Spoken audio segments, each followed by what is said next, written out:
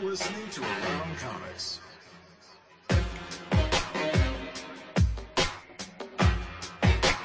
Comics. How are you not sure to answer these? Comics.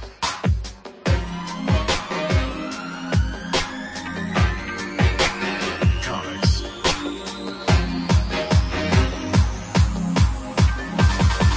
You're listening to Around Comics.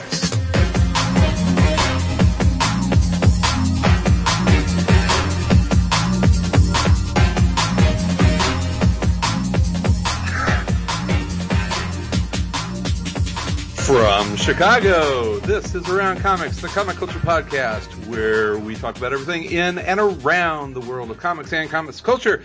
I'm your host, Christopher Niesman, and I am joined, as always, by my partner in crime, Mr. Brian Salazar. God damn it, I hope this is working correctly. You know how long I worked trying to get this whole live stream shit going? Thank God I'm quarantined and I have nothing to do so I could spend time doing this. How are you doing, buddy? I think we're live. I'm pretty sure we're live. We're streaming. We're all there. We're on YouTube.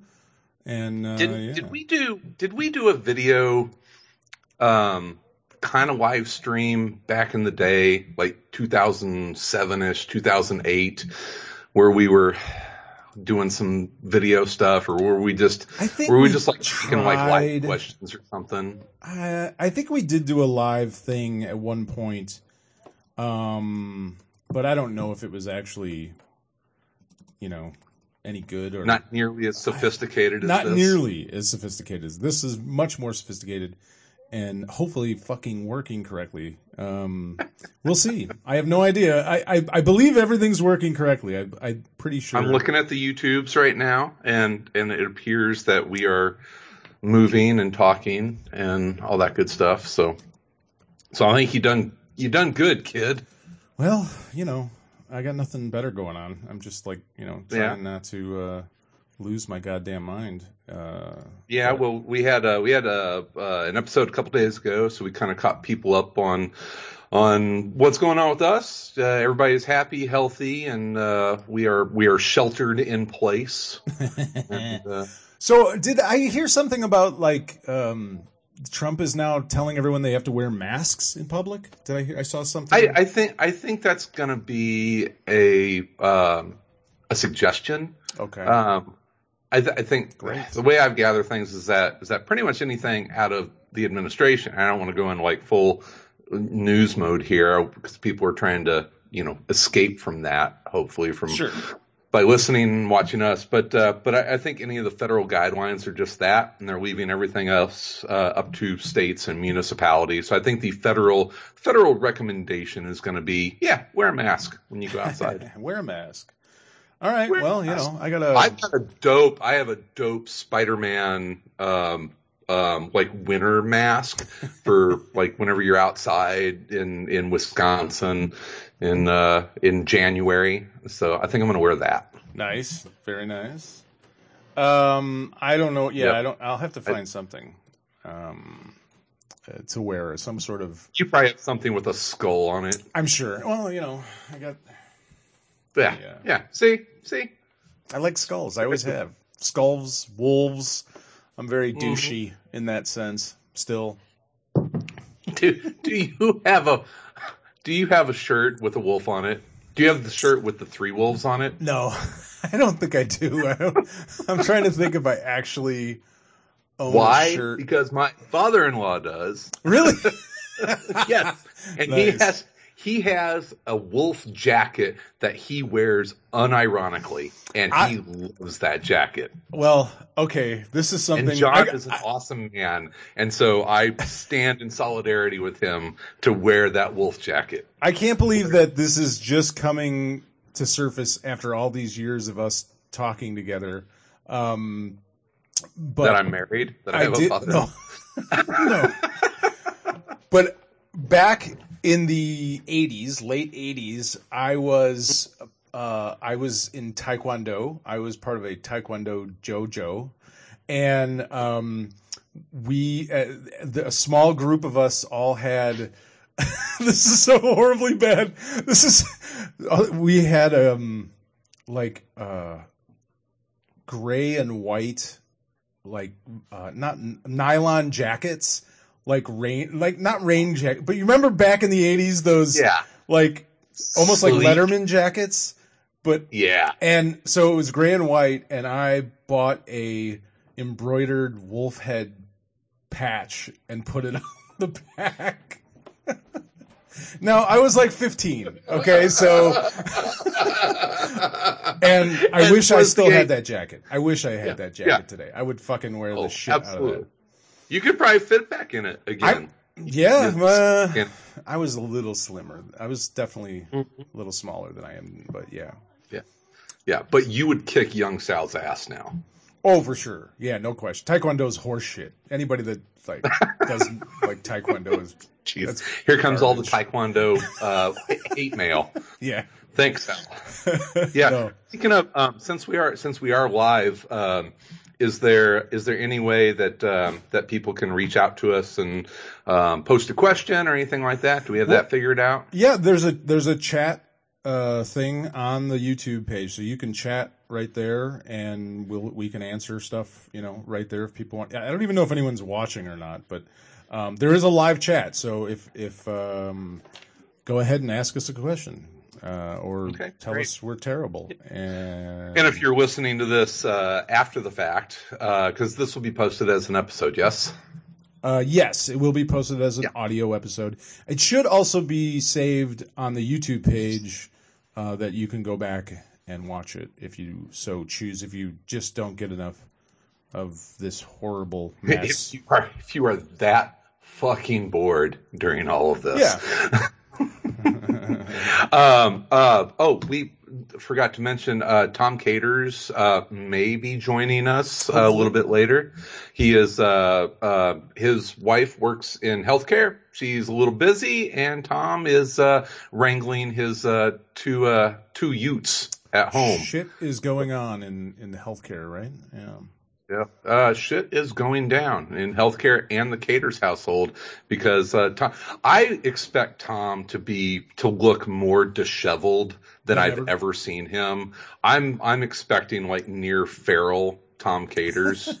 Well, the first time when we got back together, it was like I was a little shocked to see Tom because he had that big burly beard and a little less hair on top. He went from here to here, and I was a little surprised. Father Time catches up with all of us, Mr. Caters.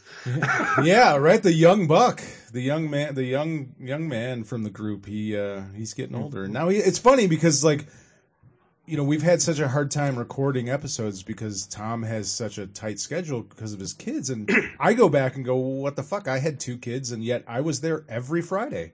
Every single Friday, I drove into the cities to talk to you assholes. Yeah.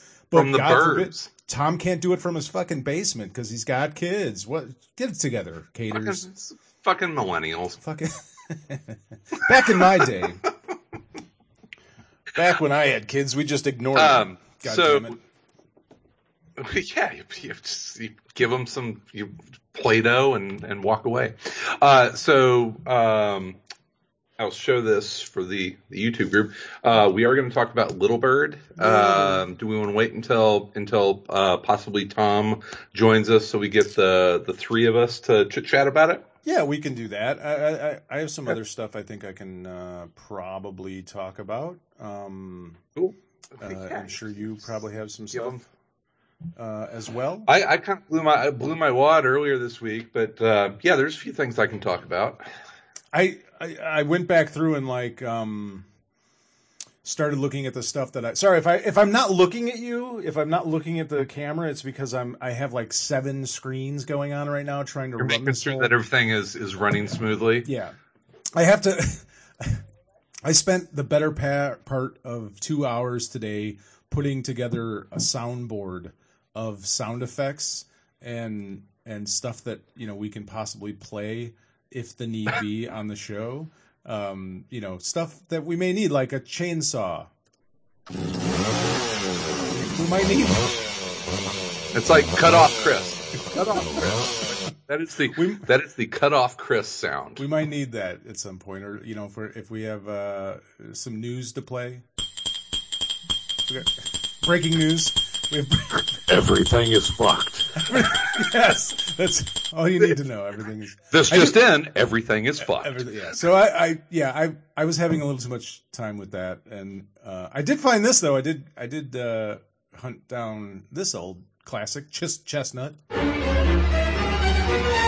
Top of the stack. So if we want to bring back Top of the Stack, it's there for us. That was like one of the 14 top of the stacks that you had. So Sal, what is your top? My top of the stack. Now I got to remember.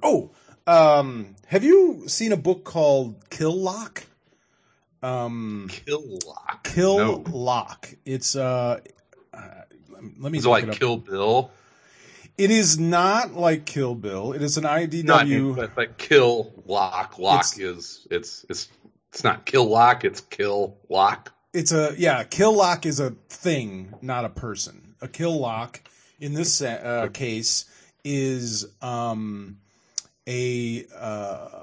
device that connects like renegade robots together. So it's in this universe there is sentient robots of different classes, different types of sentient robots. As far as I can tell, there's a lot of different types of robots in this universe, and there's a group of them that are sort of put together because they've all done something wrong in one way or the other, and they're this sort of misfit group of robots, and they're basically imprisoned together, and their punishment is that they're all linked so that if one of them dies, they all die.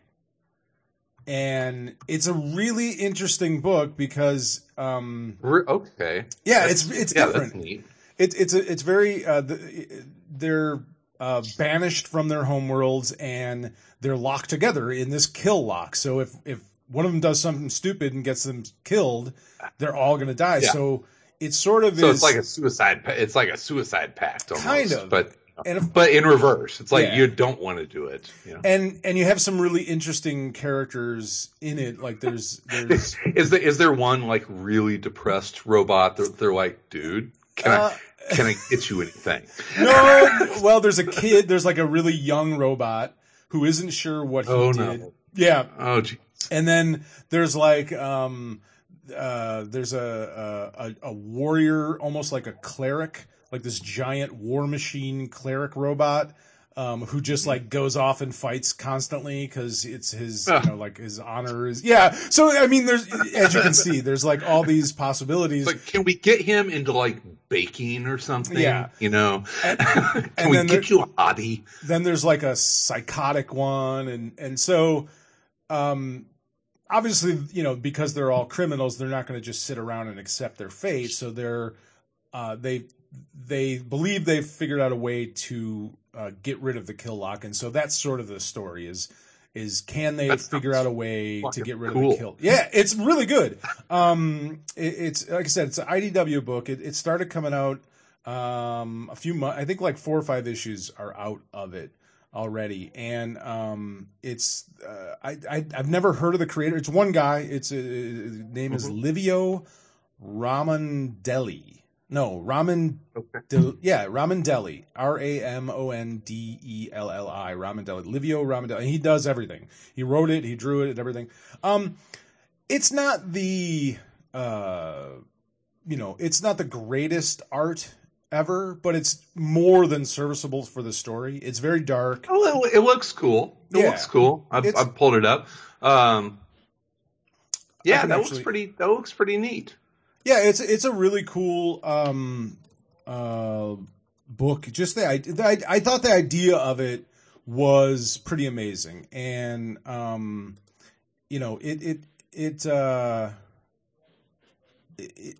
it was just something different. You know what I mean? Like it's just a different kind of story, and I kind of feel like I know where it's going. But. What I love about it, they're all gonna agree to die at the end for some greater good. I don't know if it's that. My thinking is, and what I really love the idea about it is like they're all criminals, and they're all like violent criminals, really. But having them all chained together in this way, they're starting to empathize. You know what I mean? Like they're starting to do the thing that little Suicide Squad-ish. Yeah. So they're changing as they're going along, sort of, working together and trying to sort of get through this together. It's making them be different kinds of robots, than what they are programmed. And then, that's the weird thing. Like, you're not sure, like, is it like sort of like some weird glitch in them? Because they're programmed, I believe, they were programmed at birth or at creation. So they've just gone against their programming, so it hasn't really gotten that deep into that part of the story, but it's a really cool book. It's a really interesting, different kind of story that I haven't seen from other places. So I just thought it was really cool. That's cool. Have you, I guess for our not comic related segment, sure. You need to come up with a sound effect for that. Have you, the not comic related segment? How's this?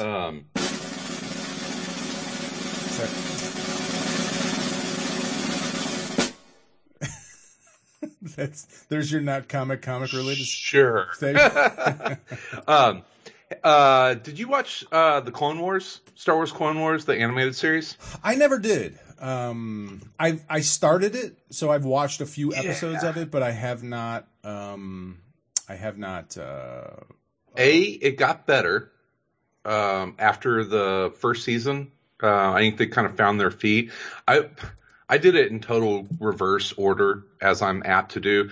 I went back and watched all of Star Wars Rebels, and I think I even talked about that a couple months ago on the show, how much I liked it.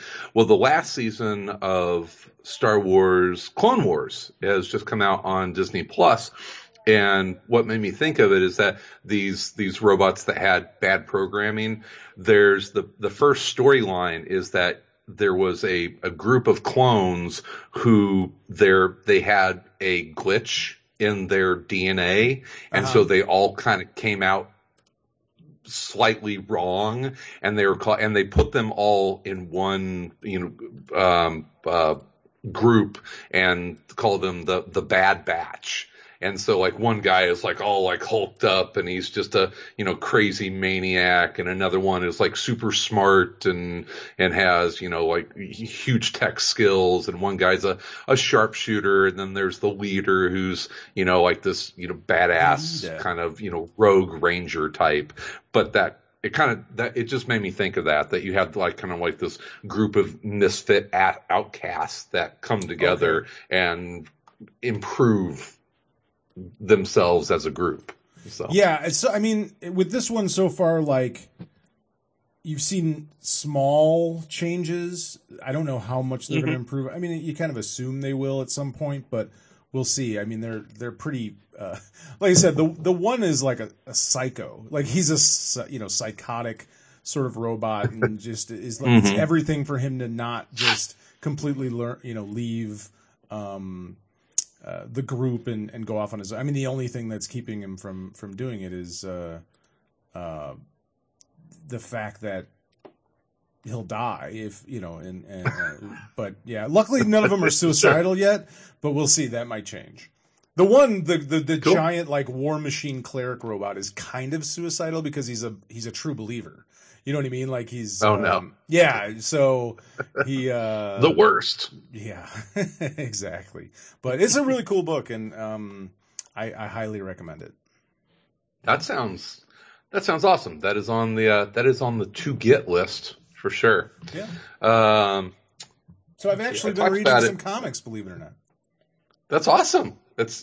You're back in the cycle, Be another like 4 months, you're like, yeah, comics are stupid. Comics suck. No, I don't know. I have a hard time. I'm picky. I'm very picky with comics nowadays.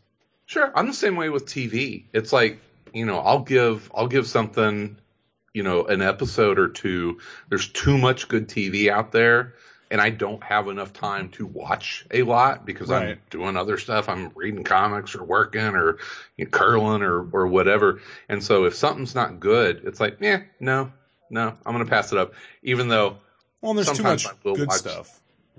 Yeah, exactly. I'll unapologetically watch things that I know aren't good just because they're, I watch the stupid Lion King thing or the Lion King. Joe Exotic.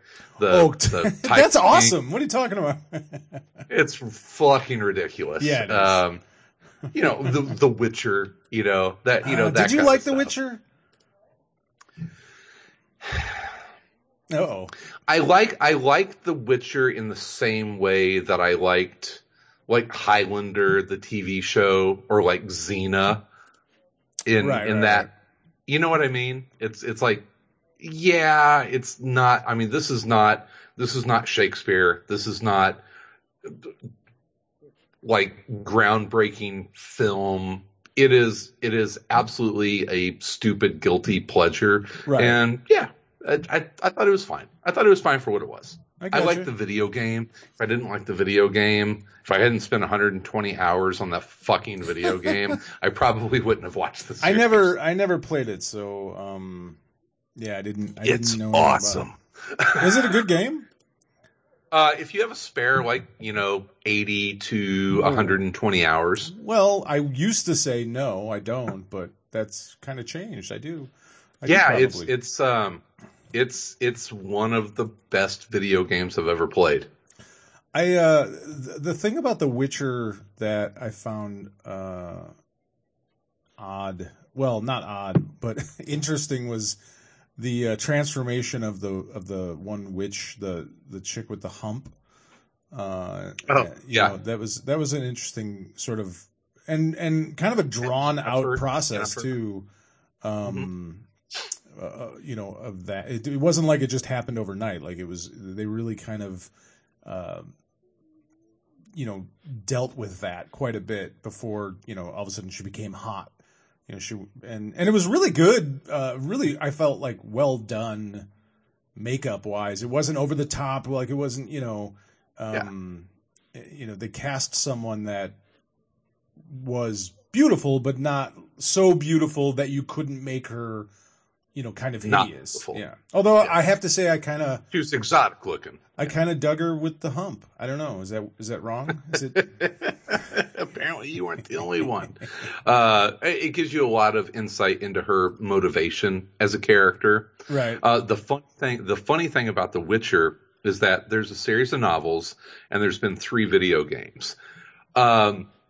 Most Witcher fans, I think I'll get probably lambasted online for saying this, but I think it's probably safe to say that most Witcher fans are only, and I mean only, familiar with the 3rd video game. It's like I had never heard of The Witcher until Witcher 3 won Game of the Year, and I played it without ever playing the first or second one. And so I think that there's Jennifer. I think that most people are in the same boat from what I've heard and read. So you don't feel like you have to go back and read the novels and then play, the first, second, and third versions of the game. You can just jump into the 3rd version. No, go to YouTube and watch it. Watch a condensed version of the 2nd game. But both fine. The game and the movie, it's all based on books, right? Like they were like short stories. Yeah, it's a series of novels. Of novels and stories. It's I forget the guy's name. It's a Polish writer, and the game and the series has a very Eastern European feel to it. I mean, it's a bunch of poor white people. A bunch of poor white people. Yes, that's I don't know. I have nothing. I don't have a joke. I don't have anything to say about that. Yeah.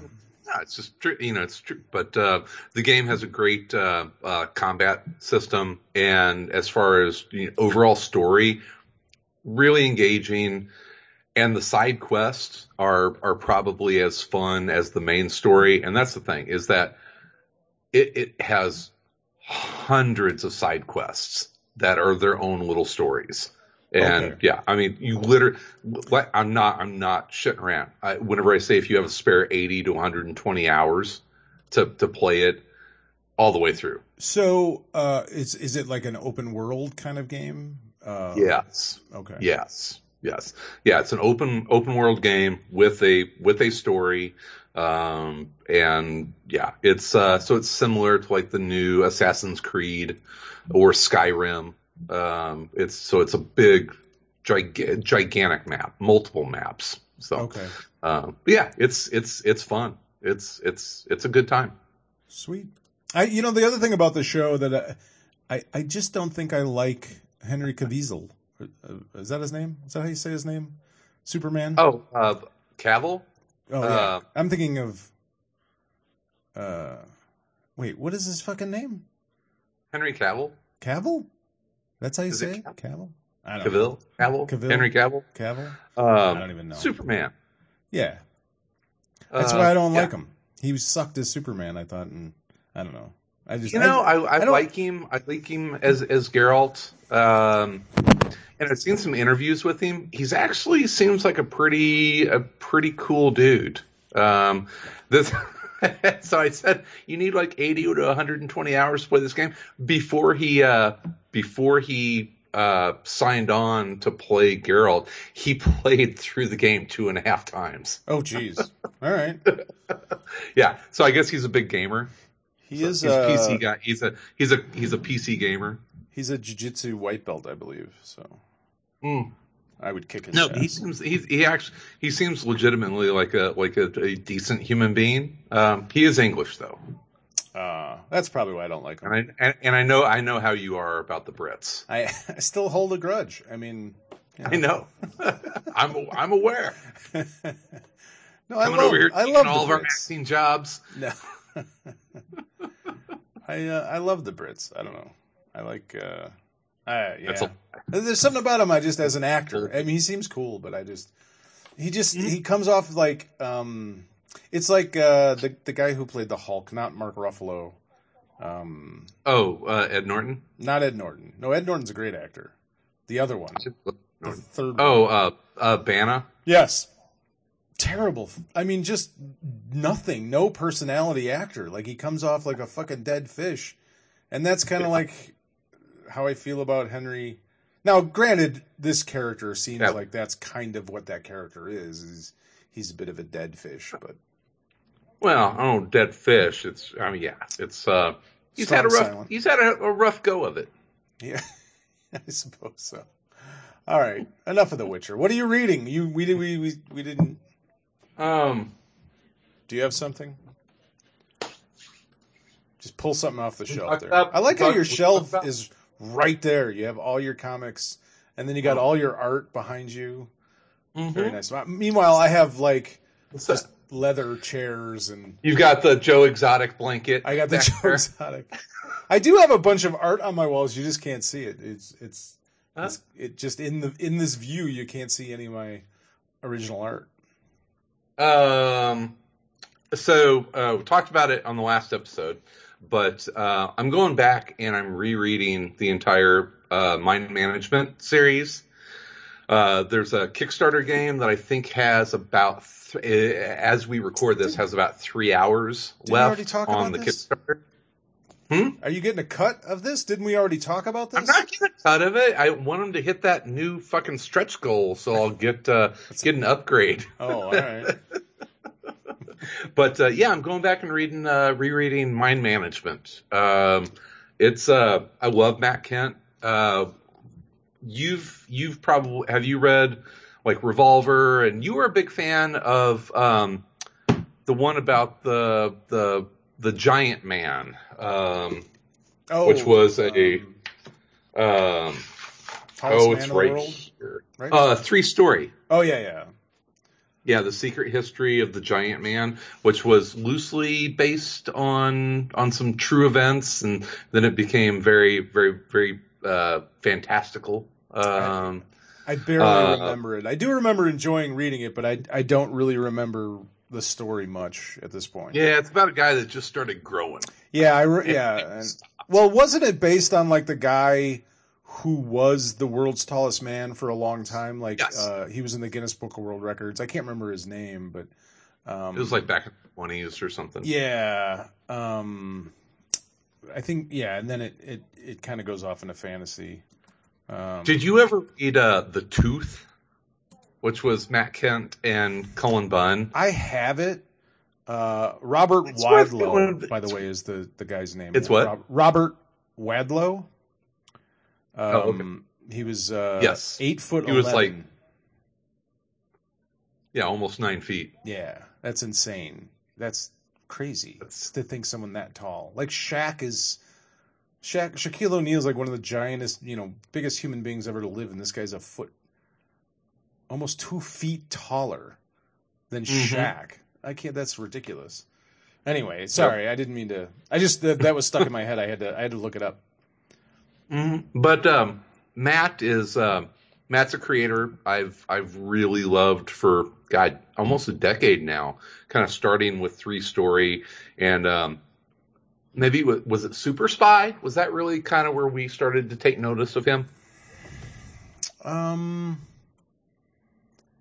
Which is an awesome graphic novel. What I liked about Matt is that he kind of came out of the gates, and I don't think he was doing a lot of single issue stuff. It's like he almost immediately was doing graphic novels for like Top Shelf. So he was very much a Top Shelf creator. Mind Management, published by Dark Horse, by the way. But I always loved Matt's stuff, and then was he up for the Windy City Con? Yes, I believe He and Brian Hurt came up. From St. Louis. Cullen and Brian Hurt. Yeah, and I think Matt came up as well. Did he? I think so. Maybe it's been a day or two, but they're all St. Louis guys. So St. Louis, we're the home of the worst pizza in the world. You, sir, have not been to Milwaukee. I'm just kidding. I'm just poking the bear. Dude, the pizza here is terrible. Is it? It's not good. It's really not good. We keep looking for the pizza that everyone says is great. We go and it's like, it's okay. Not so good. It's legit probably in the top 3 to 5 things that we miss the most about Chicago is decent fucking pizza. Well, I mean, you just kind of throw a stone and you find good pizza here. Yeah. I did want to point out. I miss tacos. Our friend Tori Lawin is watching, and he posted. Hey, Tori. He said, "I miss you, Sal. On a side note, don't watch Bloodshot." I already did. And is his warning accurate? Well, I would say that the movie actually, I liked the fact that the movie played with the conventions of your typical action movie. If you haven't seen it, I don't want to necessarily spoil it, but let's just say they relaunched the comic series. They did, yeah.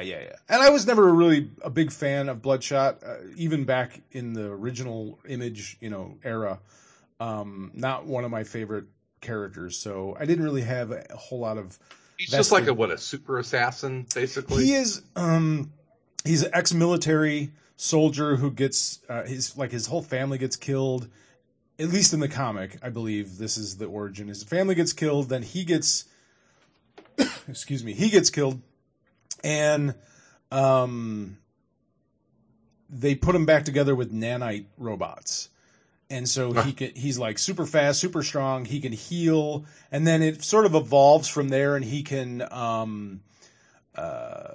control machines and do all sorts of cool stuff with these nanite robots. He's basically unkillable at that point because he's mostly machine, and they can just kind of stitch him back together. It's more machine than man now. Exactly, and they do that basically in the movie, but there's a twist in the movie to that sort of very cliche thing of like his, it's his in the movie. It's his wife is killed, and then he also gets killed by this dude, and then he gets put back together by this scientist, and he's part of this sort of like, dark money, army kind of thing. And then they send him, he goes off to kill the guy that killed his wife and killed him. But there's a twist, and it's kind of a cool one. I was going to say, so it's an 80s, it's an 80s action movie, right? That's, initially, very much so. But they play with it, and it's kind of neat what they do with it. So it's not a great movie, but I did kind of like what they did in that sense, where they kind of twisted the expectations of the cliche or the trope of an action movie and played with it. And I thought that part was very clever and very cool. Beyond that, I mean, there's just a lot of explosions. There's a lot of death. There's a lot of shooting. Shit goes boom. Guns. Yeah, a lot of that stuff. But the storyline is actually kind of interesting. So it's, I don't know. I didn't hate it for sure. I mean, it's not great, but I mean, it's better than most Vin Diesel movies, I think. Really, to be honest. Oh, it's Vin Diesel is Bloodshot. That actually kind of makes sense. He's just so. He's the same guy in every movie. Like there's nothing different about him. I think it could have actually been a good movie if you maybe had someone other than Vin Diesel playing the character. If you just had a guy that was a decent actor, with a what was kind of his first movie Pitch Black. That kind of person was it Pitch Black? Well, that's what I remember, and which was a really cool movie. The first one. I love that movie. Yeah. I watched that movie not because of, nobody knew who Vin Diesel was. And that was actually a really good movie, but it was kind of on a budget staff or a budget cast. The most well-known actress or actor in that movie was Claudia Black. I watched that movie because of Farscape. I don't know who Claudia is. She from Farscape? Yeah, did you ever watch Farscape? No, I wasn't a Farscape fan. Sorry. It was really good. Was it? What was Farscape? Remind me what Farscape was. I don't even know. Farscape. John Connor, I think was his name. John Connor. That's Terminator. Huh? That's from Terminator. John Connor. Oh God. What was his name? I don't know. This is called being old, people. Astronaut, experimental ship gets sucked through a wormhole, ends up in a far, far distant galaxy, and kind of accidentally interferes with a military drill and gets some people killed and becomes an instant fugitive. And let me see, it was Ben Browder played the main character. It was a Jim Henson company. It was Jim Henson. Oh. And so there was some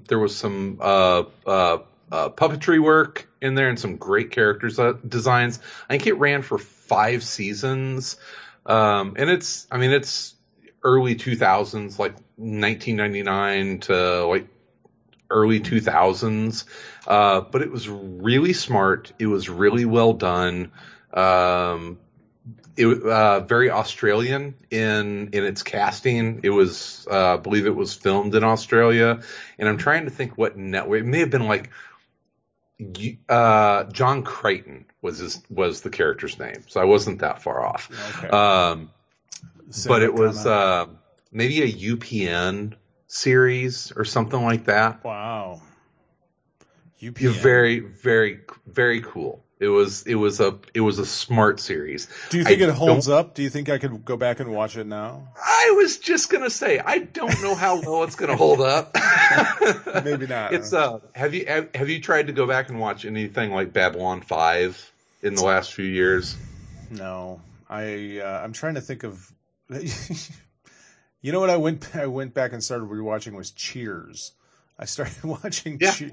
I was like, it's still good. It's still funny. Like it's still a great premise. Cheers. And just like, yeah, it's just funny. But no, sci-fi stuff. I'm trying to think of anything. I can't even get into new sci-fi. Like people keep telling me I need to watch that show on it was a sci-fi show, but now I think it's an Amazon show. Oh, The Expanse? Yes. Yeah, The Expanse. Expanse is fucking awesome. That's what everybody tells me, but I've watched like 5 episodes and I'm so fucking bored of it. I don't know. I can't get into it. I loved it, but it's more on the, political intrigue and that kind of bullshit. Try and give Farscape a try. Give it like 2 or 3 episodes. See what you think of it, and if you don't like it, if it doesn't age well, then bail on it. But I really enjoyed the hell out of it. That's my homework, Farscape. That is your assignment for the next show, if you choose to accept it. Is watch a little Farscape, because I enjoyed it. But yeah, she was probably the most well-known actor in Pitch Black. Because I remember watching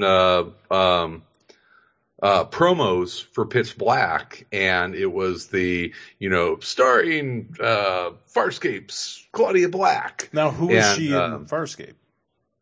She was actually one of the main characters. She was she was a peacekeeper, which you got to get into the story and find out why that's important. But she played a character called Aaron's son. Is she the dark-haired, the raven-haired beauty? Okay. Yeah. Now I remember her from Pitch Black. Well, that makes sense. I mean, that's a perfect transition from. She died early in Pitch Black. She was like a half hour in and fucking dead. But they pretty much killed everybody in that movie except for Vin Diesel. Sorry, spoilers. Oh, well, it is like 20 years old. I think we're okay. Mm-hmm.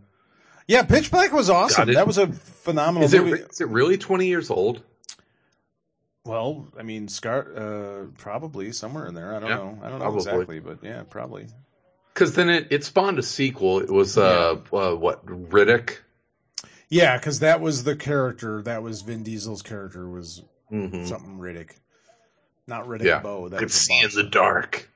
Yeah, he couldn't see in the light, but he could see in the dark, which made him the perfect weapon against the shadow creature thingies. Whatever. Yeah, it's the perfect assassin. And then somehow they drug Judi Dench into that series. That poor woman. Oh my goodness. She was in Legend of Riddick. Was that the name of the movie? I don't even know. I don't know. That's crazy. Well, hey man, everybody needs a paycheck sometime. Maybe she got divorced or something. I don't know. What did Judi Dench ever get? I mean, she wasn't always a dame. Sometime, before she was a dame, she was just a broad. She needed the cash. The dame Judi Dench. She's been in a few weird movies. Like it's not that a long career, man. Yeah, well, anybody can get sold on. Look at what's his name? Fucking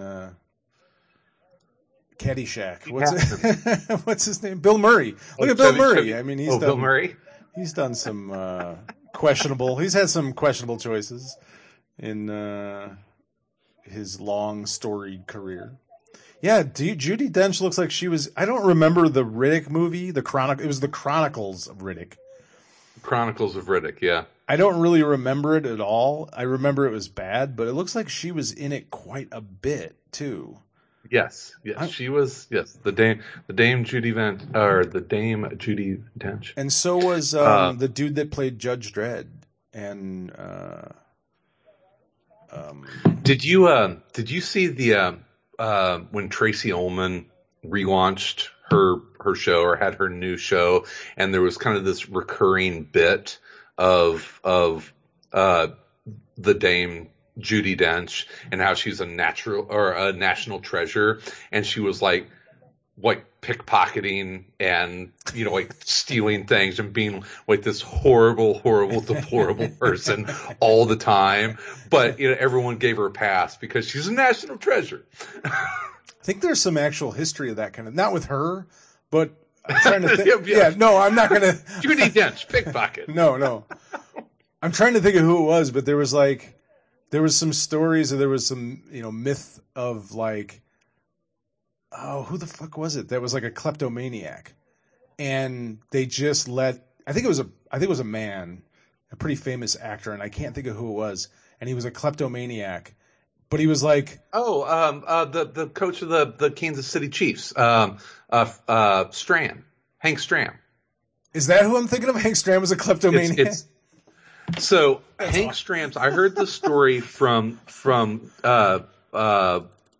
or Joe Buck's dad. Who is Joe Buck's dad? Joe Buck's dad. It was a. We can't. It's getting bad here, folks. He was an announcer for the Cardinals for Jack Buck. Jesus, Jack Buck. One of the greatest baseball announcers of all time. Yeah, I couldn't think of his name. But Jack Buck used to do Monday Night Football with Hank Stram on the radio side for fucking years. They were the Monday Night Football radio team, right? And so Jack Buck, and this is after Hank Stram passed away. I think he told the story that everyone who knew Hank Stram, the friends of his, they would just leave stuff laying out, right? They would leave stuff. They would leave little baubles out. They would put all the valuable shit away, and they would leave little trinkets and baubles around the house because he was a fucking kleptomaniac, and he would just pick them up and put them in his pocket, and like almost without thinking of it. And everybody knew it, and they just knew that it was a condition. And so it's like I would like love and hate to have a friend like that, because it would be fun, but also just the fucking cleaning up around my fucking house, you know, before they would come over would be crazy. That's a little crazy. Like, I have too much shit. You have lots of little figurines that could easily end up in a pocket. Playing the same character. That's true. There you go. And die another day. For sure. Yeah, there you go. I got figurines. I got all sorts of shit laying around here. You do. Here's one. This is a Gotham Police Department badge that was used in The Dark Knight. Wait, show it again. We were looking at a picture of Hank Stram while you were showing that. So. Oh, that's a. Oh yeah. Gotham Police Department that one of my friends who is a Chicago Police Department who was an extra in the movie gave that to me. He's like, "Hey man, this was in the movie." So I thought that was kind of that's dope. Cool. Mm-hmm. Yeah, that'll end up in my pocket next time I'm at your house. I'm going to definitely pocket that. Okay, Hank Stram. Yeah, I'm a klepto. What are you going to do? Just, it's a condition. I can't help myself. Do you think that's a real thing? I don't know. I mean, kleptomania? Sure. I mean, I'm sure it is, but it seems kind of like, how do you prove that someone isn't? And you know what I mean? Or that, what if I just said, hey, I'm a kleptomaniac? Just a jerk? Yeah, what if they're just a thief? What if they're just, and they go, well, I'm a kleptomaniac. I mean, what if I came over to your house and then I left, and the next thing you know, your Gotham badge is missing? And yeah, that's the thing. I don't know if Stram ever got home and said, "Oh, where did all this shit in my pocket come from?" Right. It's like, Lucy, can you take this back to Jack Buck's house? Lucy, was that his wife, Lucy? I'm no. It's a good guess. Sure not. but it might be, you know. Sandra. Yeah. I kind of feel like It was Hank's the married to a 60s. Sandy. Hank Stram. Peggy Sandy Sue. Stram. Peggy Stram. Peggy. Yeah. It's what is it out of that generation that every woman's middle name was Sue. My Peggy mom's Sue? middle name is Sue. Yeah. She's a Linda Sue. Linda Sue. Linda Sue. Yeah, I think it was. I think Peggy Sue, the song, maybe was Is an that what it was? influence. Just a lot of fucking Buddy Holly fans. Well, I mean, you got to remember, like at that time, how many teenage girls listened to that song? I mean, you got to remember, there wasn't. Well, it's not like they were naming themselves out of the womb, Sal. No. But what I'm saying is, did that song influence a bunch of mothers to name their children? Yeah. Peggy Okay, Sue, now I see what you're saying. Yeah. No, yeah, obviously people aren't naming themselves. I mean, I did. And you picked Christopher Niesman? Yes, obviously. Hank Stram's wife's name was Phyllis Marie. Phyllis. Okay, She was a Phyllis, Phyllis. take this back to Jack's house. Philly. Hey, Philly. I don't know why I have this Christmas ornament in my pocket. Can you return this to Jack for me? Oh, Hank. Again? Hank. You really need to... Hank. Hank. You really need to stop doing that, Hank. I'm tired of having to go back. God damn it, Phyllis. It's okay. Just take it Take back. him a fruitcake. Take him a fruitcake. You'll be fine. Now I'm going to have another scotch. Have some more Seagrams. This episode of Around Comics is brought to you by Seagrams. Yay. Dun, dun, dun. Oh, wait. Here, sound effect.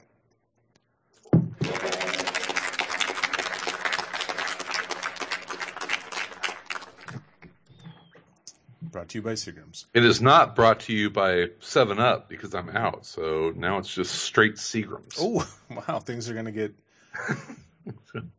Let's go. Let's talk about Little Bird. That's what, yeah.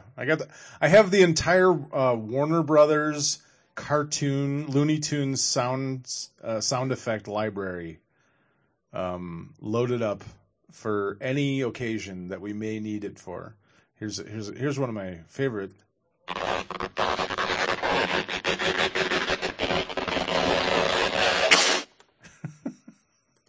Little Marvin the Martian there. Yeah, I don't know. There's all sorts of weird stuff.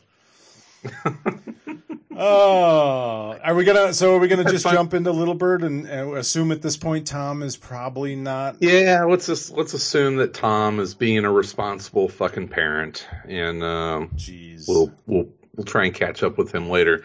So I guess I should probably pull this guy out. This is the hardcover edition, book 1 of Little Bird, The Fight for Elder's Hope. Do you think there's going to be a book 2? By Darcy Van Polgeest, Sure. Ian Bertram, and Matt Hollingsworth, which I kept trying to say Matt Hollingsworth earlier this week whenever we were talking about Stumptown. I knew I had something with Matt Hollingsworth going on, but it was Matthew Southworth, who is the first artist on Stumptown. So Hollingsworth did colors on Little Bird. So I am interested. How did you like it, sir?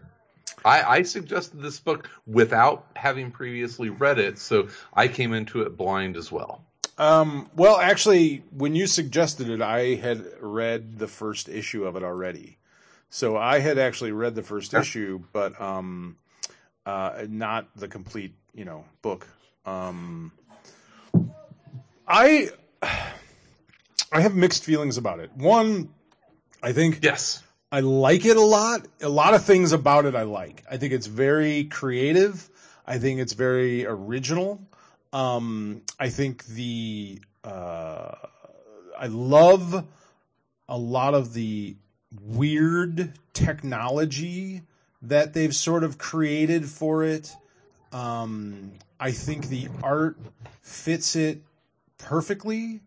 The artwork is almost ugly.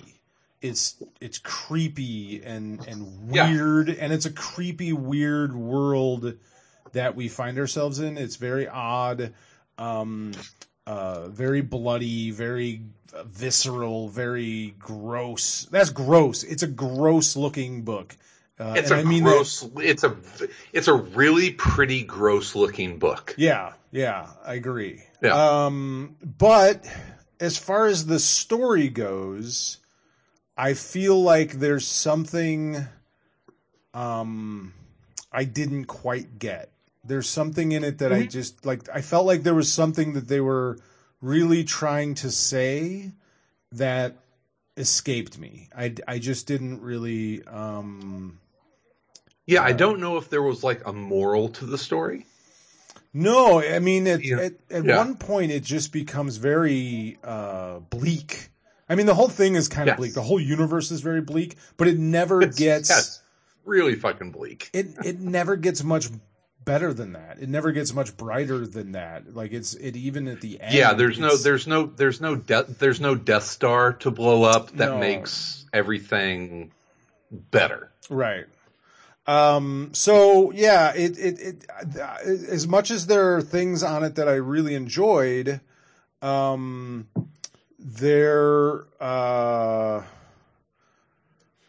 were things that I didn't enjoy, or that it stopped me from sort of really, really enjoying it a lot. But that being said, I there was enough of it that there at no point did I want to quit reading it. You know what I mean? Like, you didn't feel like you wasted your time reading it. No. I wanted to get to the end. I wanted to see how it ended. I was intrigued by it the whole way. I mean, just visually alone, like there was so much to see, almost too much. Yeah. Like there was between the amount of detail in the artwork and the style choices of it's kind of got this like weird like Chris Burnham, Jeff Darrow, Frank Quietly thing going on. Yeah, I mean, I definitely see. I mean, to me, and they talk about it in the.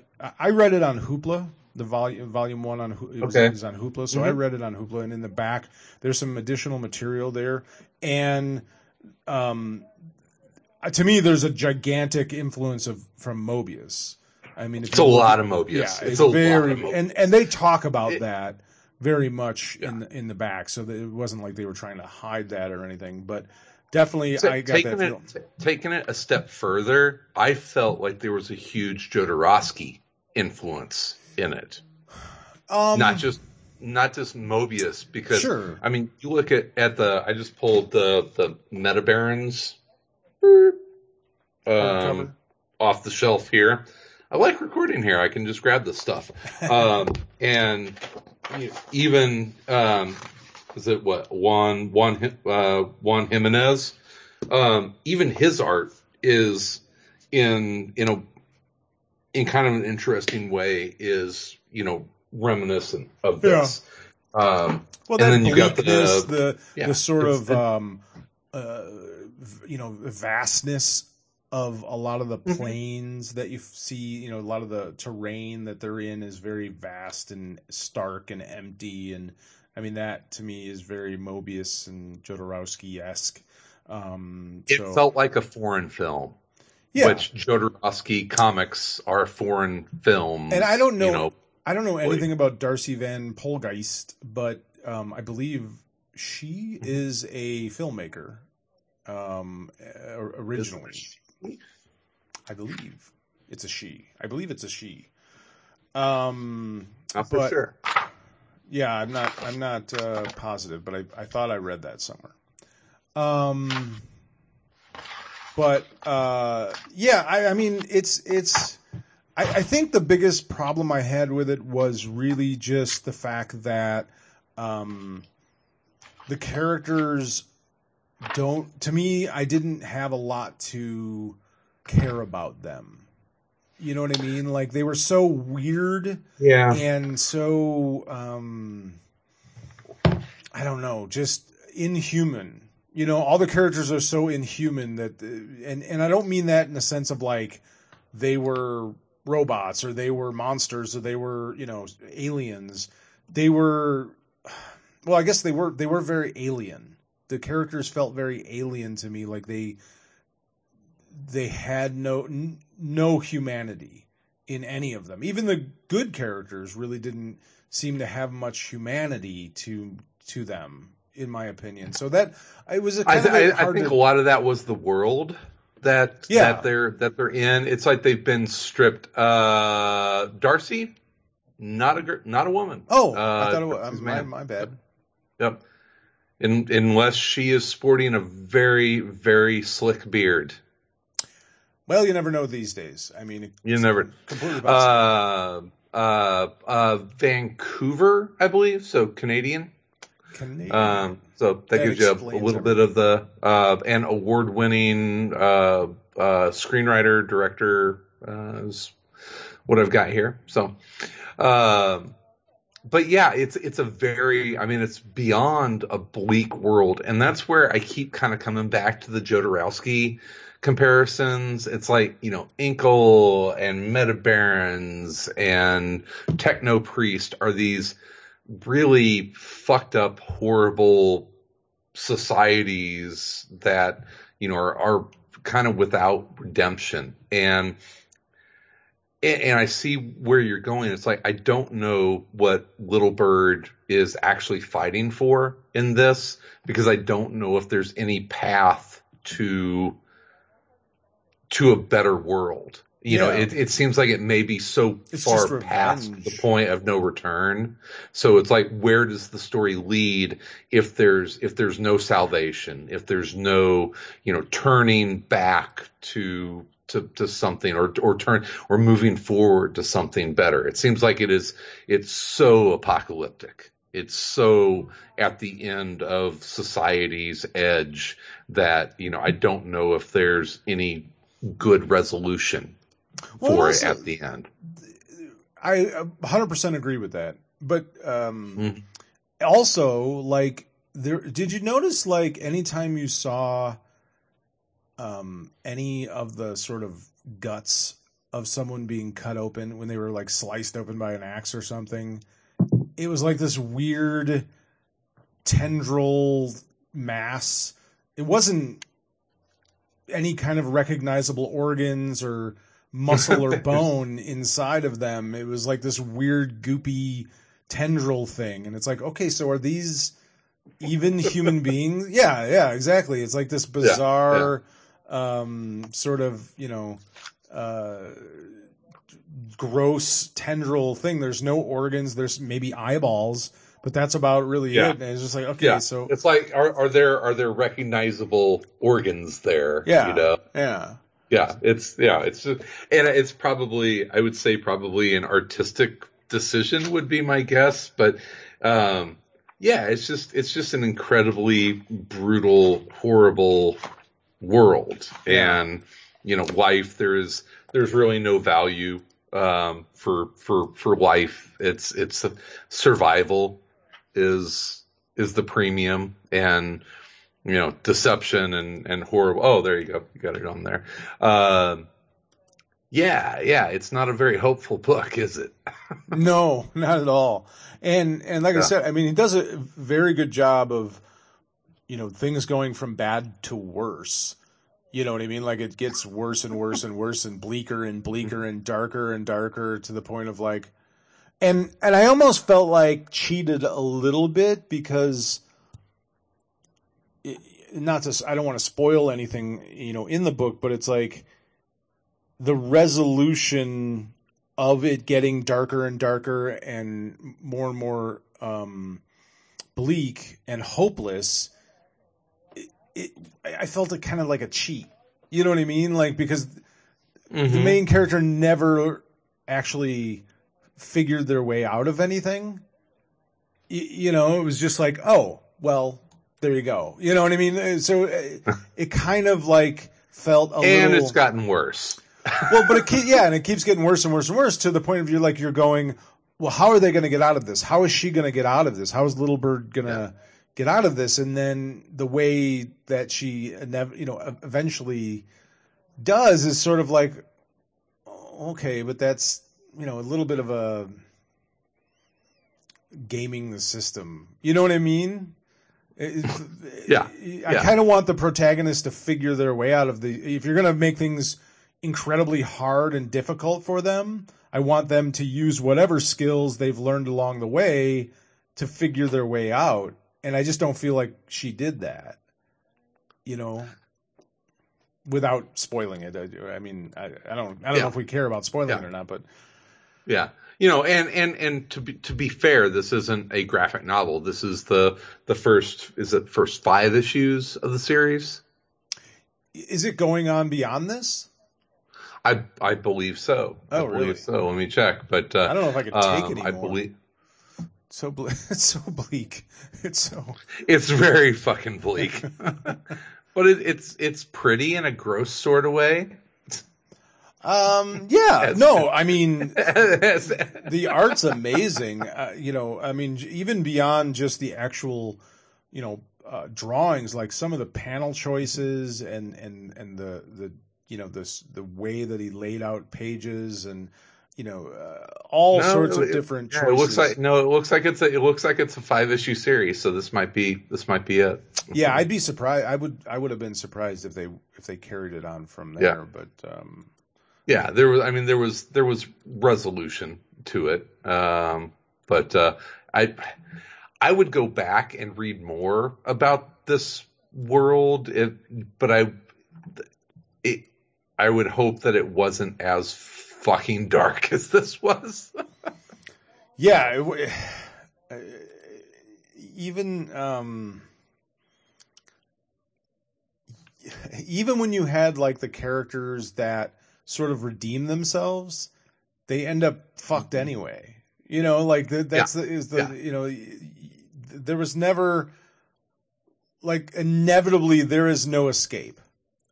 And that's tough. Maybe, and also it's like that's tough to read now, like right now in the situation that we're in the world. Yeah. Like the idea that there is no hope is a difficult thing. I mean, did you get a different sense of it than that? I think that I had the same sense. And I think that all, post-apocalyptic series kind of tend to drift this way. And I got into a discussion with a friend of mine that I curl with, Steve Wickland, who is a healthcare, worker. So cheers to him. And we were talking about Mad Max Fury Road, and he's like, I fucking hate that movie. And I'm just like, you are wrong, and I will fight you. I have a friend who hates that movie too. Absolutely despises that movie, and I don't understand it. And his criticism is absolutely valid, and it's true. He said it is the same movie cut in half. They go halfway down the movie, and then it's the same exact fucking plot. They just stop and they turn around and come back. And so it's the entire movie is them going out and learning that they're fucked, and then they just have to come back. And I was like, yeah, you're right. And I got to thinking about it, and that's kind of the fucking point. There's nowhere to go. There is no salvation. There's no running away. There's no paradise to run to. There is no paradise to go off to. It's all wasteland. And it's the bleakness that they have to try and survive in that's the other character in that series, is the bleakness. And Little Bird, I think, is a lot the same way, is that there maybe is no solution to where they have gotten. Maybe that's the moral of the story, is that if you go so far down a path, there is no redemption. There is no coming back from it. There is no Messiah that's going to come and make everything better. Right. And that was my point on Fury Road, was that, yeah, I said, yeah, there's no escape from the desolation, and there's a dude with a fucking flamethrower guitar, so you're fucking wrong. Because that's fucking awesome. It's a cool, I mean, it's a super cool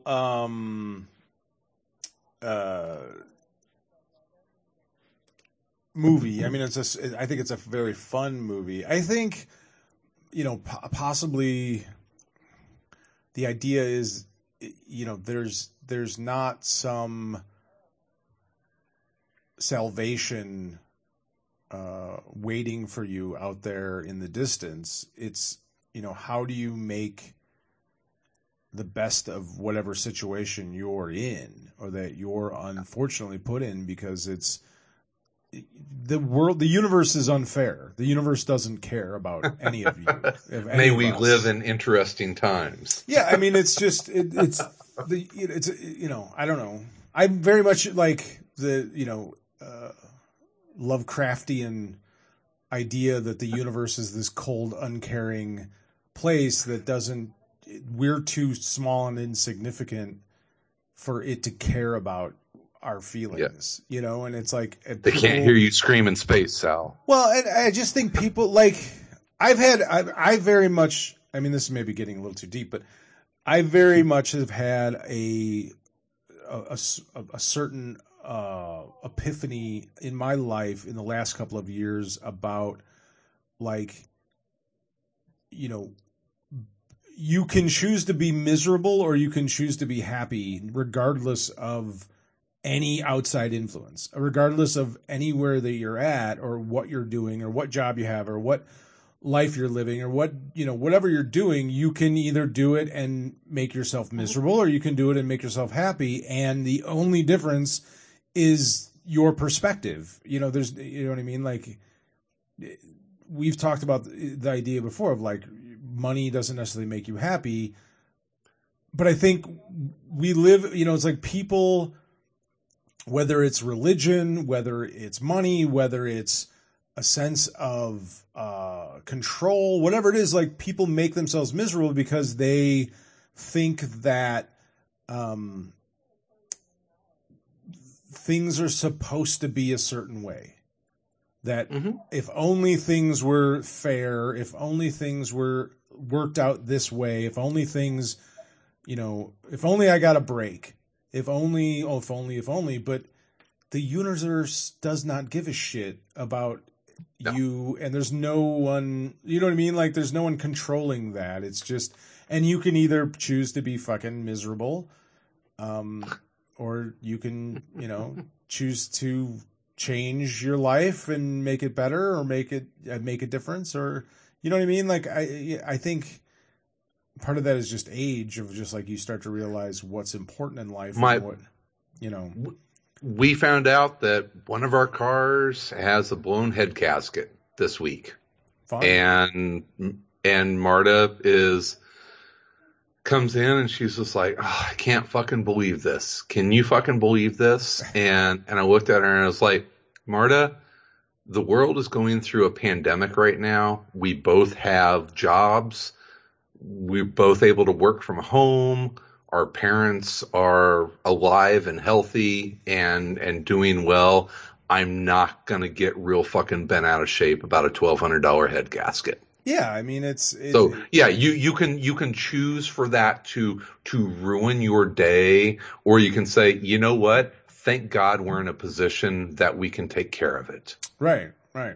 Yeah. And I think it's just perspective. It's just, you know, and I think it's getting harder and harder for people to have that kind of perspective because, you know, the internet and social media and like seeing, you know, everyone's best life, you know, whether it's, you know, fiction or not, displayed constantly in this 24-hour stream of pictures and video and shit that we're all comparing ourselves to constantly. And especially, I think, if you're young. Well, I mean, my life is perfect. Yeah, everyone's life is, like, it seems like, other than mine, everyone's life is amazing. Like, it's just filled with, like, unbelievable food and awesome trips and, you know, like, ridiculous amounts of fun and that's everyone's life at all times other than mine. And why is it mine? I really fucked up some homemade pasta last night and fucking threw it away. I did not take a picture of that and post it to the grams. Yeah. I wish people would at least kind of, and with me it's like my kids, like trying to help filter through some of that stuff of like, trying to make them understand that this isn't reality. This isn't, and no. Even if it was reality, it doesn't mean a whole fucking lot, and it's just like, but it's a, what's it's funny, it always reminds me of, our buddy, Mario Muscar, who was on the second season of Beauty and the Geek. Right? Second or third season. And talking to him about that experience. And he said, when someone is around you, basically 16 hours a day shooting and taking clips, there's nothing reality about reality TV. So if the producers wanted to take any one of those people and make them the hero or the villain or the stand-in or whatever, they can, right? Because you're basically cutting up clips of people's lives, and that speaks to the social media best life thing. Is that do we post whenever? Do I post when I'm a fucking asshole? No. And that's, me. That's a lot of the time. That's at least 50% of the time, right? No, we only post when we're doing something charitable or something nice, or we're doing something amazing. That's the only time. Yeah. Or when you make good pasta, Yeah. I've gotten to the point now where, like, it's funny. The only time I'll go, like, my weekends, I'm barely online, and this whole time, the last couple of weeks, I've barely been online just because it's like, it's either it's just one of two extremes. It's either the world's on fire, or it's all a joke, or it's all a hoax. That's all there is. It's like, give me the news. Give me the news roll again. Oh, hold on, I gotta find it. What did I do with it? Oh God, here we go.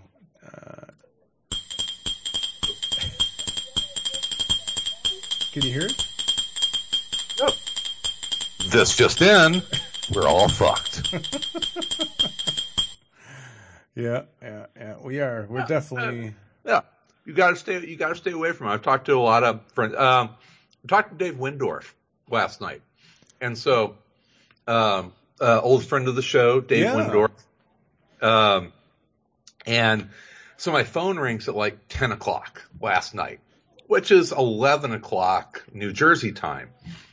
And I'm just like, I look at the phone and I say, if I answer this phone, this is not going to be a 5 or 10 minute. Never. And I was like, you know what? I love him like a brother. So absolutely. So answer. And he's doing fine. He's definitely, holed up in the Monster Magnet compound and is doing well. We talked last night until 1 o'clock my time. So it was a 3-hour phone call, and it got to the point I was just like, dude, it's 2 o'clock your time. I have to go to bed. He's like, what, are you going to work tomorrow? It's like, I have to be functional tomorrow. Yes, I'm still working from home, but, he has such interesting takes on all of this stuff. I mean, he's a super, super smart guy and definitely observes what's going on. But he's definitely of the same mind. It's like, take care of yourself and focus on what's good in your life. And he called me because he was reaching out to someone that he cared about and wanted to make sure that they were okay. And I think that's a really important thing. It's part of the reason we're doing this. It's like, I want to know that you're doing okay, right? Right. And, you reach out to the people that are important in your life. And I think that's a really important thing to do while we're going through this is check on the people that are important to you. And even the people that you're just like, you know what? I don't know if they want to hear from me, but I'm at least going to send them a text or an email. And I think that's how we, as people, get through this shit is that we don't lose the connections with the people that we care about out there, because we can't drive and see them and we can't hang out with them or, and that kind of stuff. But man, a phone call can mean a lot to someone, especially your friends that aren't married, your friends that, are single and are hanging out in their house, their apartment alone. Give them a call, check in on them, talk to them. Yeah, it's that was the first thing like the Friday that they put the shelter-in-place order in Chicago, Illinois. I just sent a text message to like my whole family, and I'm just like, hey, I hope everybody's doing okay. I know things are fucking crazy right now, and I'm sure, you guys are all wondering what the hell's going on, and you're scared and concerned and blah, blah, blah, that kind of thing. And I'm just like, I just want, us to sort of remember that we have each other. We got to lean in on each other. We have to sort of be there for each other. And just, I was just like, if you guys need anything, just let me know. I'm going to be home. I'm going to be, you know what I mean? Like, just let me know if you need anything, if I can do anything to help out.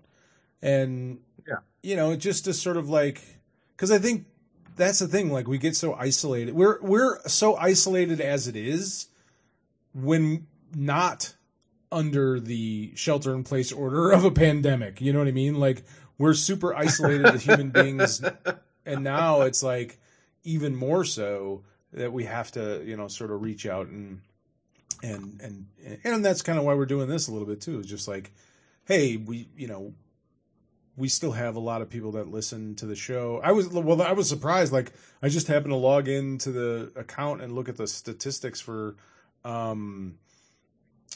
the podcast, and all of a sudden, like the last 2 weeks, there was like a huge jump in downloads. I'm like, oh, well, people are a lot of people got to listen to shit while they're walking their dog, man. Yeah. Right. So it was like, well, let's, we haven't done a episode in a while, so let's do something. But, the video thing, I like, the video thing, I'm hoping can help a little bit too. Just like, cause people don't, we went so many years and people probably don't even know what the fuck we look like. We did the podcast. That's probably good for them. Like I said, face radio. Even though you're well coiffed now. It looks a little it looks a little plastic. I don't know. It's kind of odd. What's hilarious is that people are going to come out of this shit looking like 70s porn stars. The hair and the beards and it's going to be amazing. It's going to be amazing. I was lucky. I got a haircut like the Saturday before, so it was like I got a pretty close cut haircut. So we'll see what happens in another couple, 3 weeks if I'm not able to get outside. I don't know why barbers should be essential, I think, to sanity. Like, how are you not going to go? I'm going to look like Dave Windorf in a month. Don't do that to those. Even though I'm sure that they could probably use the cash. Marta is just like, yeah, I'm going to need a haircut really bad. And I said, you know what? If you have contact with your hairdresser, you should probably make an appointment for like the middle of June, because it's going to be like a month wait. Right. Like, seriously. I was thinking I was just going to shave my head and, fuck it. Do it, buddy. Yeah. Come on, look at that. Yeah, bald is beautiful. That'd be kind of funny if we were both that way. It's a shame. You would wear it better than me. I have a very nicely shaped head, though. I'm not sure what my head looks like underneath this. And I have a weird round face, and it'll only get rounder. It'd be very odd looking. I don't know. Maybe mohawk. Maybe I'll just shave a mohawk. I've always wanted one. I never had a mohawk. Figure why not? I fuck it. It's not like I'm going to work.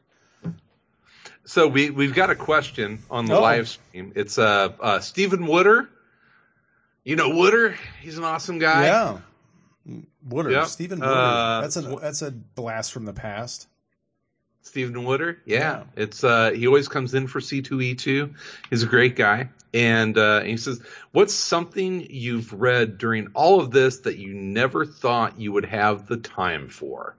So have you done a deep dive on anything? Well, like I said, I went back and reread Volume 1 of Why the Last Man, which There you go. I didn't think I would probably ever go back and do that. But I'm trying to think of anything.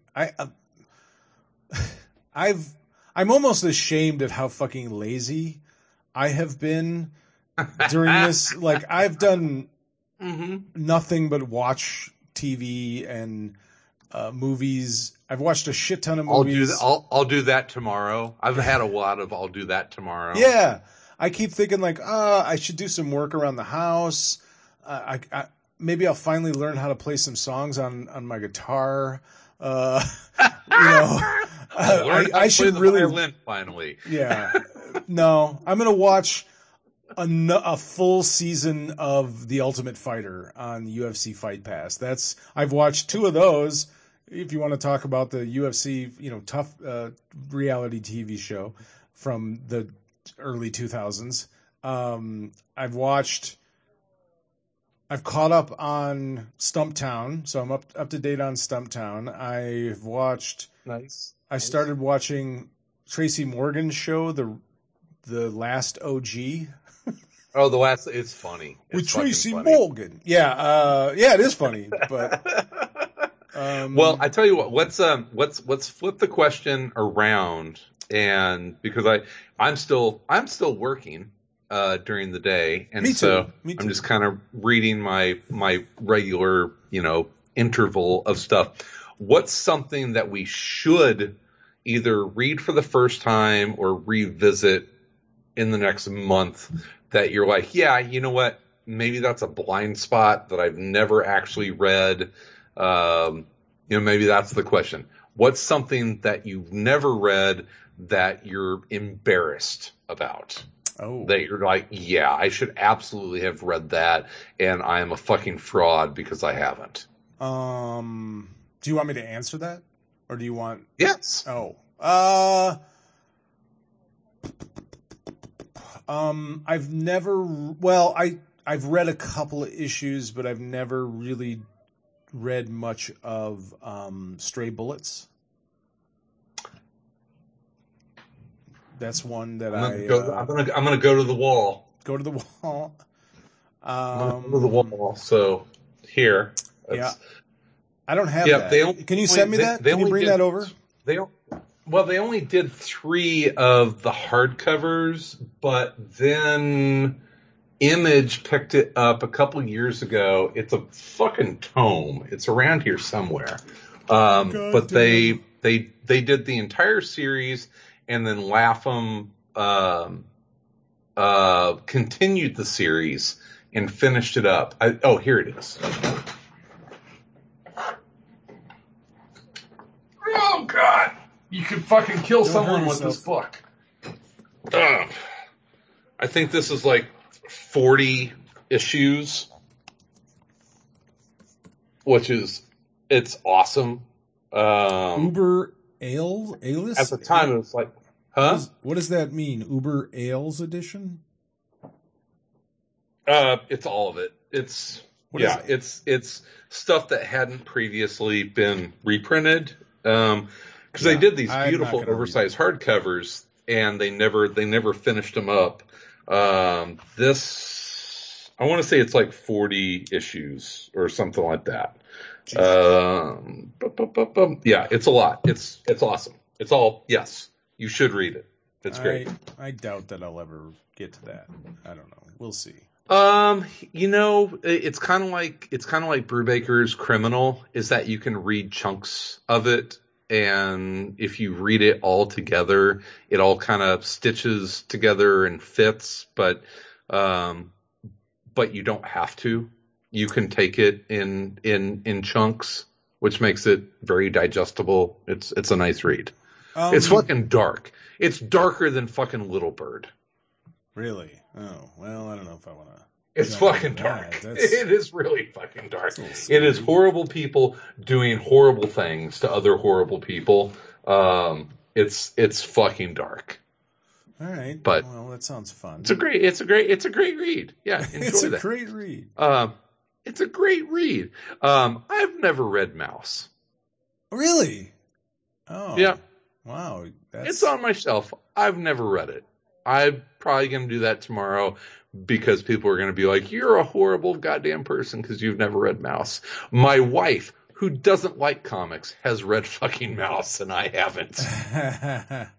Yeah, I've read that. That's dark. I mean, that's, the Holocaust, so that's Yeah. That's pretty dark. Let's talk about Is there killing anything Jews cheery now. Let's bring it. Let's really fucking bring it down. Yeah, right. Yeah, I don't know. I'm trying to think of what else, other stuff that I haven't read. I've never read all of From Hell. Well, I've Jesus, read that's it a like fucking 12 times. That's I've read it once, all the way through, and I tried reading it again. Actually, not that long ago, like either late last year or early this year. I tried reading it again, and I'm just like, nah. Oh, I just don't. So Stephen Wooder says, Uber Alice. I'm probably butchering that. He says it's German for above all else. Oh, all right. Well, that's weird. Yeah. Why? It's nice. See, we need a fucking research department on the show to correct us as we go. Stephen, are you available? Yeah. Can you just listen in and please be our producer, and well, I guess I'm kind of the producer, but we need a editor. He also asked, what are your thoughts on Tiger King? We kind of touched on that. Touched on this a little bit. I blew through. I watched that in like 2 days. Me and my wife could not stop watching that. It was amazing and hilarious and horrible. And I think what's amazing about it is that it's the timing that it was released in conjunction with millions and millions of people having to stay at home and find things to occupy their time, is that Tiger King is now part of the zeitgeist and will remain so. But I think it would have regardless. I think it would have regardless, though. But not to this extent. I mean, this is like a nuclear explosion of exposure in comparison to what it would have had 6 months ago. There are millions of people trapped at fucking home, and they're watching this because it's a goddamn train wreck. Yeah, but I think people would have watched it regardless. And that bitch Carol Baskin has it coming. Wow. Okay. All right. I mean, allegedly. I don't know that there's any definitive proof. She killed her husband. Well, that's for the authorities to determine, sir. Yeah, I mean, I loved it. I thought it was phenomenal. As far as just like, we were talking, like it's a train wreck, obviously, but it's like multiple train wrecks.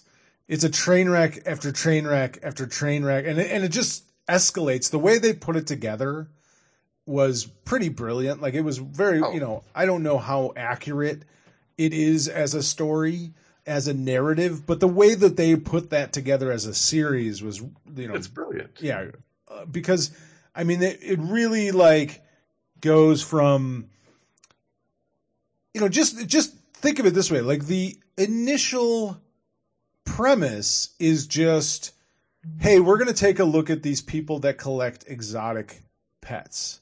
Okay, that's right there is pretty good for a documentary, right? Like, that's interesting. I've watched less interesting documentaries than that. But then I don't know how many times I was just like, what? What? No. What? What? No fucking way. Wait, what? No. I mean, I don't think I've ever had more of those moments watching anything ever. Like, what is going on? Wait, what just happened? to say how much it's gotten into the zeitgeist, which is my favorite word for tonight. Are you familiar with the website Nextdoor? Oh yeah.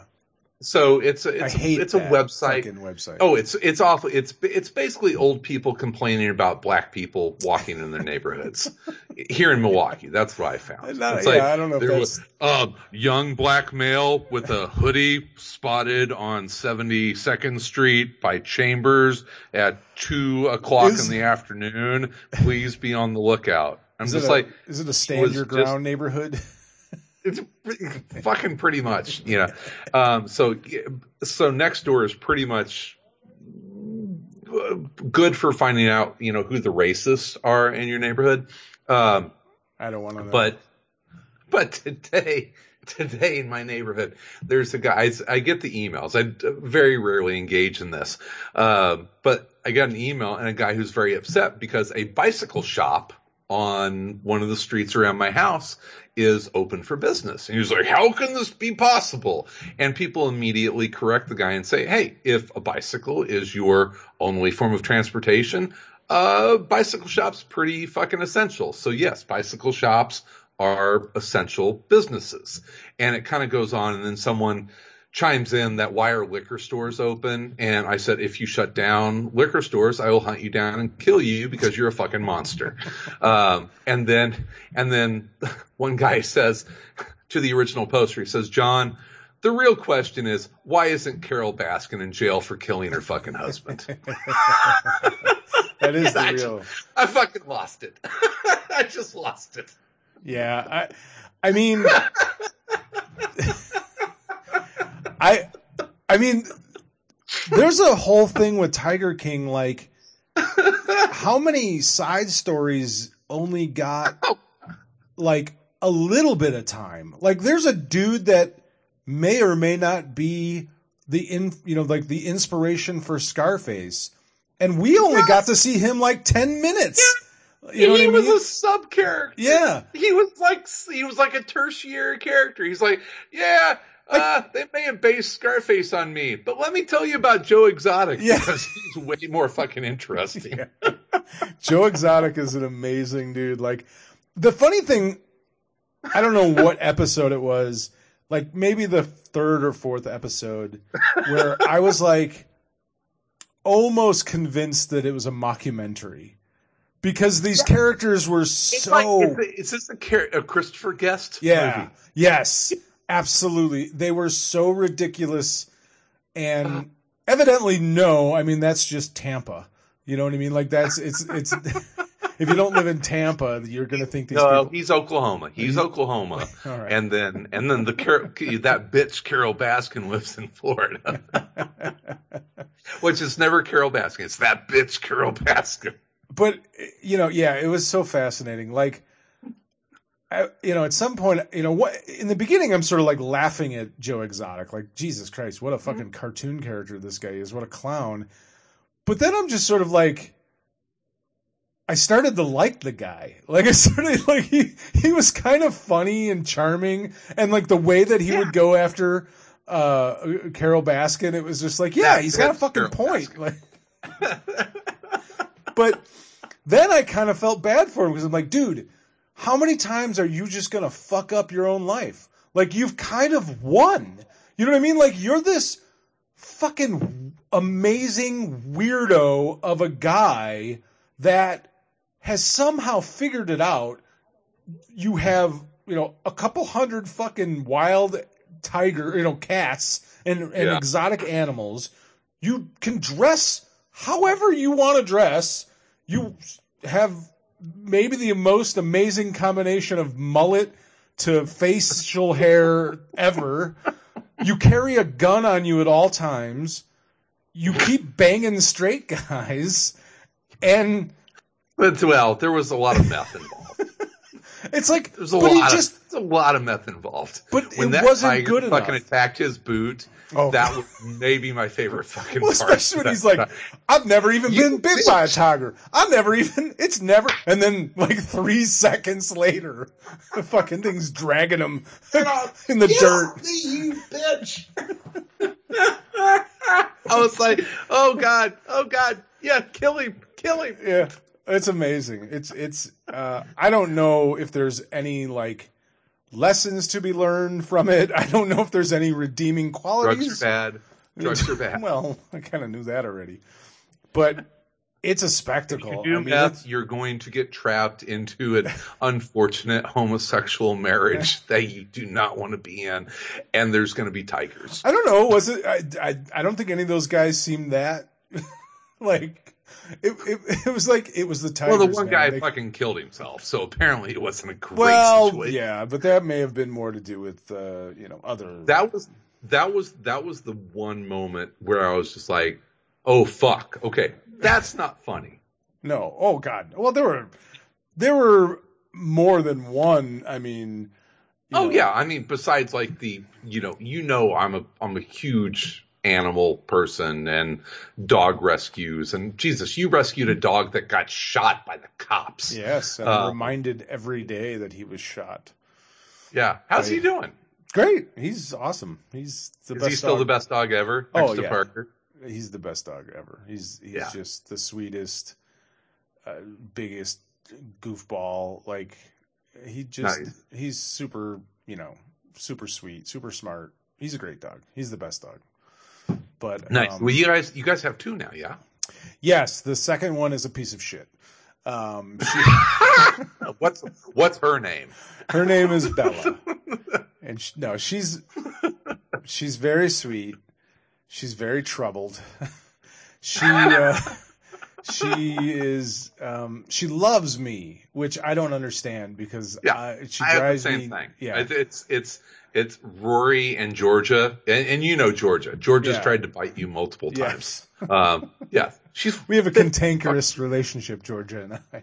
15 fucking years old now. Wow, that's crazy. Yeah, she's sleeping right over here. Here, let me see here. I'll show you.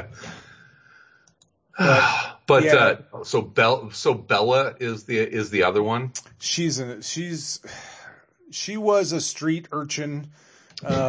She was from the streets and here's the thing. I blame myself because we went to see this dog. Hi, Georgie. And we got her from the same rescue that we got Zeus from. So we go to see her, and she's very sweet looking, and my wife and kids, fall in love with her because she's kind of a smaller pit bull. But right away I'm like, there's something off about her. I could just tell there was something. She wasn't, she just wasn't very friendly. She wasn't, she was fine. She wasn't mean or anything like that. A little aloof. Yeah, it was just like there was no connection. Zero connection. And I'm just like, I don't think so. And my instinct was like, nah, this is not my dog. This is not a dog that I want to deal with. But my wife and kids were like, oh, they this just, dog. Yeah. And I'm like, all right. So we went back and saw her again. And the rescue told me she was great with other dogs. And we brought Zeus and they seemed to get along fine.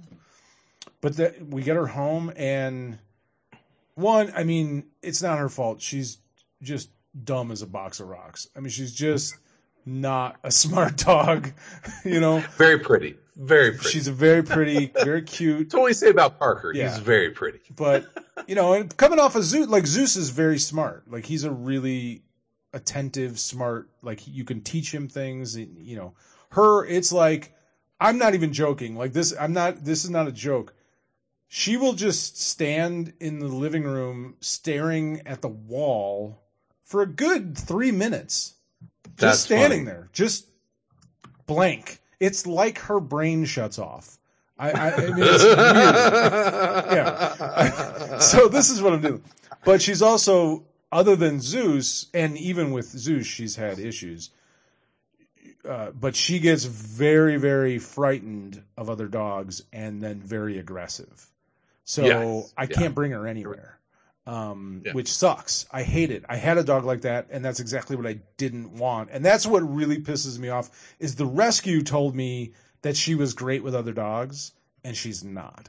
She I can't bring her to anywhere. You know what I mean? Dog park. No. And, and she's even gotten into it with. She won't back down. She just has that pit bull mentality of like, she's probably 30 pounds lighter than Zeus, but she will not back down from him. You know what I mean? And they've torn each other open multiple times. It's been a while since any of that has happened, but we have to be very, aware.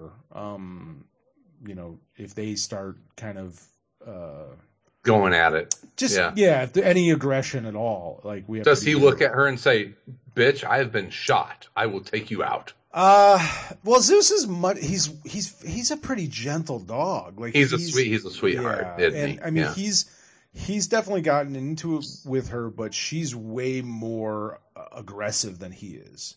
Like he's much more likely to kind of back away than she is. She's just a fucking idiot. But she's getting better. I mean, I think I've noticed in the last 3-4 months that she's not as skitterish. She's more comfortable. She's a happier dog. Like she used to not be the kind of dog like to wag her tail, and now it's like she's very much a tail wagging, happy. I can play with her. I can wrestle with her, and she doesn't get freaked out. You know what I mean? She doesn't get scared. So I'm hoping eventually, maybe someday, she will get more comfortable. But but she's getting better. She like I said, she's very sweet to me and to the kids, and I mean the kids love her, and my wife love her. She loves me. She absolutely she can't get enough of me. But you're her person. Yeah. I know it's same thing, man. Georgia and Rory, two of our rescues, a little broken, and I'm their person. Yeah. It's like, God damn it, why me? And Parker, who is the awesome dog, he's just like, you're dumb. Marta is my person, and I love her. And I'm just like, well, Zeus come on. Zeus isn't quite that bad. I mean, he's just full of love. So it's like if he doesn't care if you're a complete stranger. If you will pet him, he will love you. Yeah. You know what I mean? Like he's down. He's down. Yeah. I mean, he gets upset if people walk by and don't pet him. Like he's he can't get enough attention. I think he and Parker are a lot alike. Yeah. Like a lot alike. So that's awesome. That's dog awesome. talk. All right, buddy. We've been going for a while here. We have. Yeah. We have. Yeah. Yeah. I think we're probably good. Tom, I got a text from Tom. He said his children destroyed him tonight. So the lightweight. Can't handle. So we're gonna go for our second non-Tom Caters appearance episode. So listeners are unsubscribing as we speak. But I think Tom will be around for the next one, and we'll figure out when that's going to be. I think because of all of this COVID-19 crap, your silver lining out there might be that you'll be able to get a few more Around Comics episodes there, because we'll be reading more and wanting to have conversations with people who aren't our children or wives. Yeah. Yes, for sure. Absolutely, man. I'm down. I got nothing going on much. Mm-hmm. Oh, have you picked out a book? Oh shit, I forgot. Yeah, I even though I've already read it, I am going to pick Paper Girls Volume 1. Oh, nice. Because I'd like to see what you have to say about that, and maybe what Tom has to say about that. I will be very positive about it. I would. Have you already read it?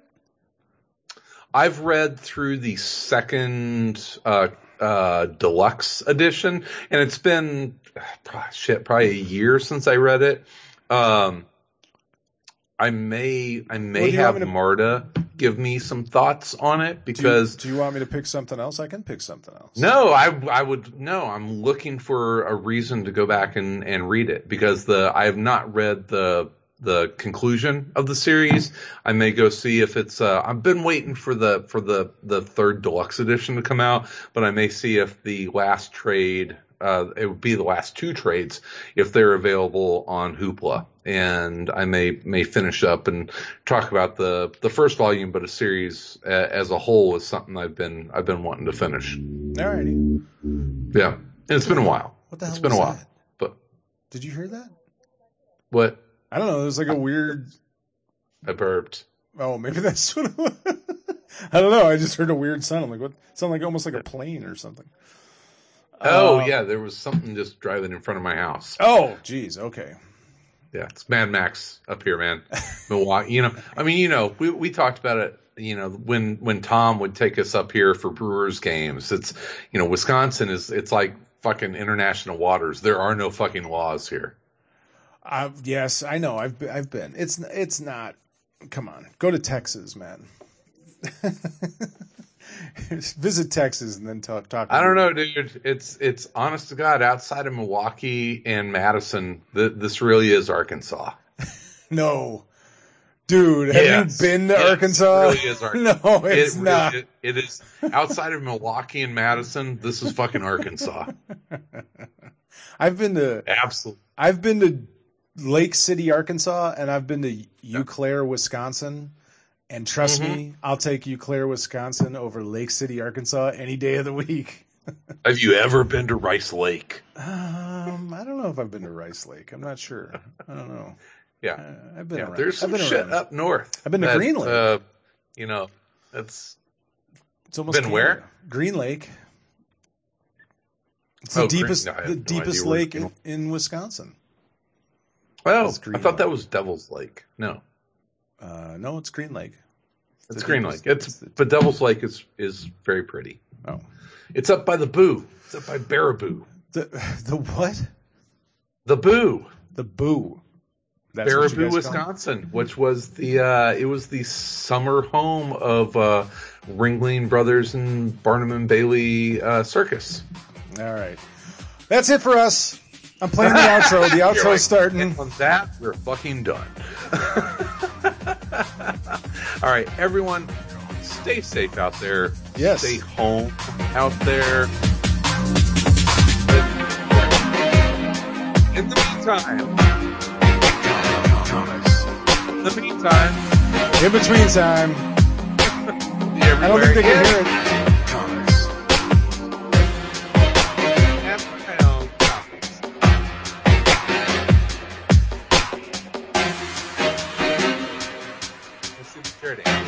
You gotta do the dance.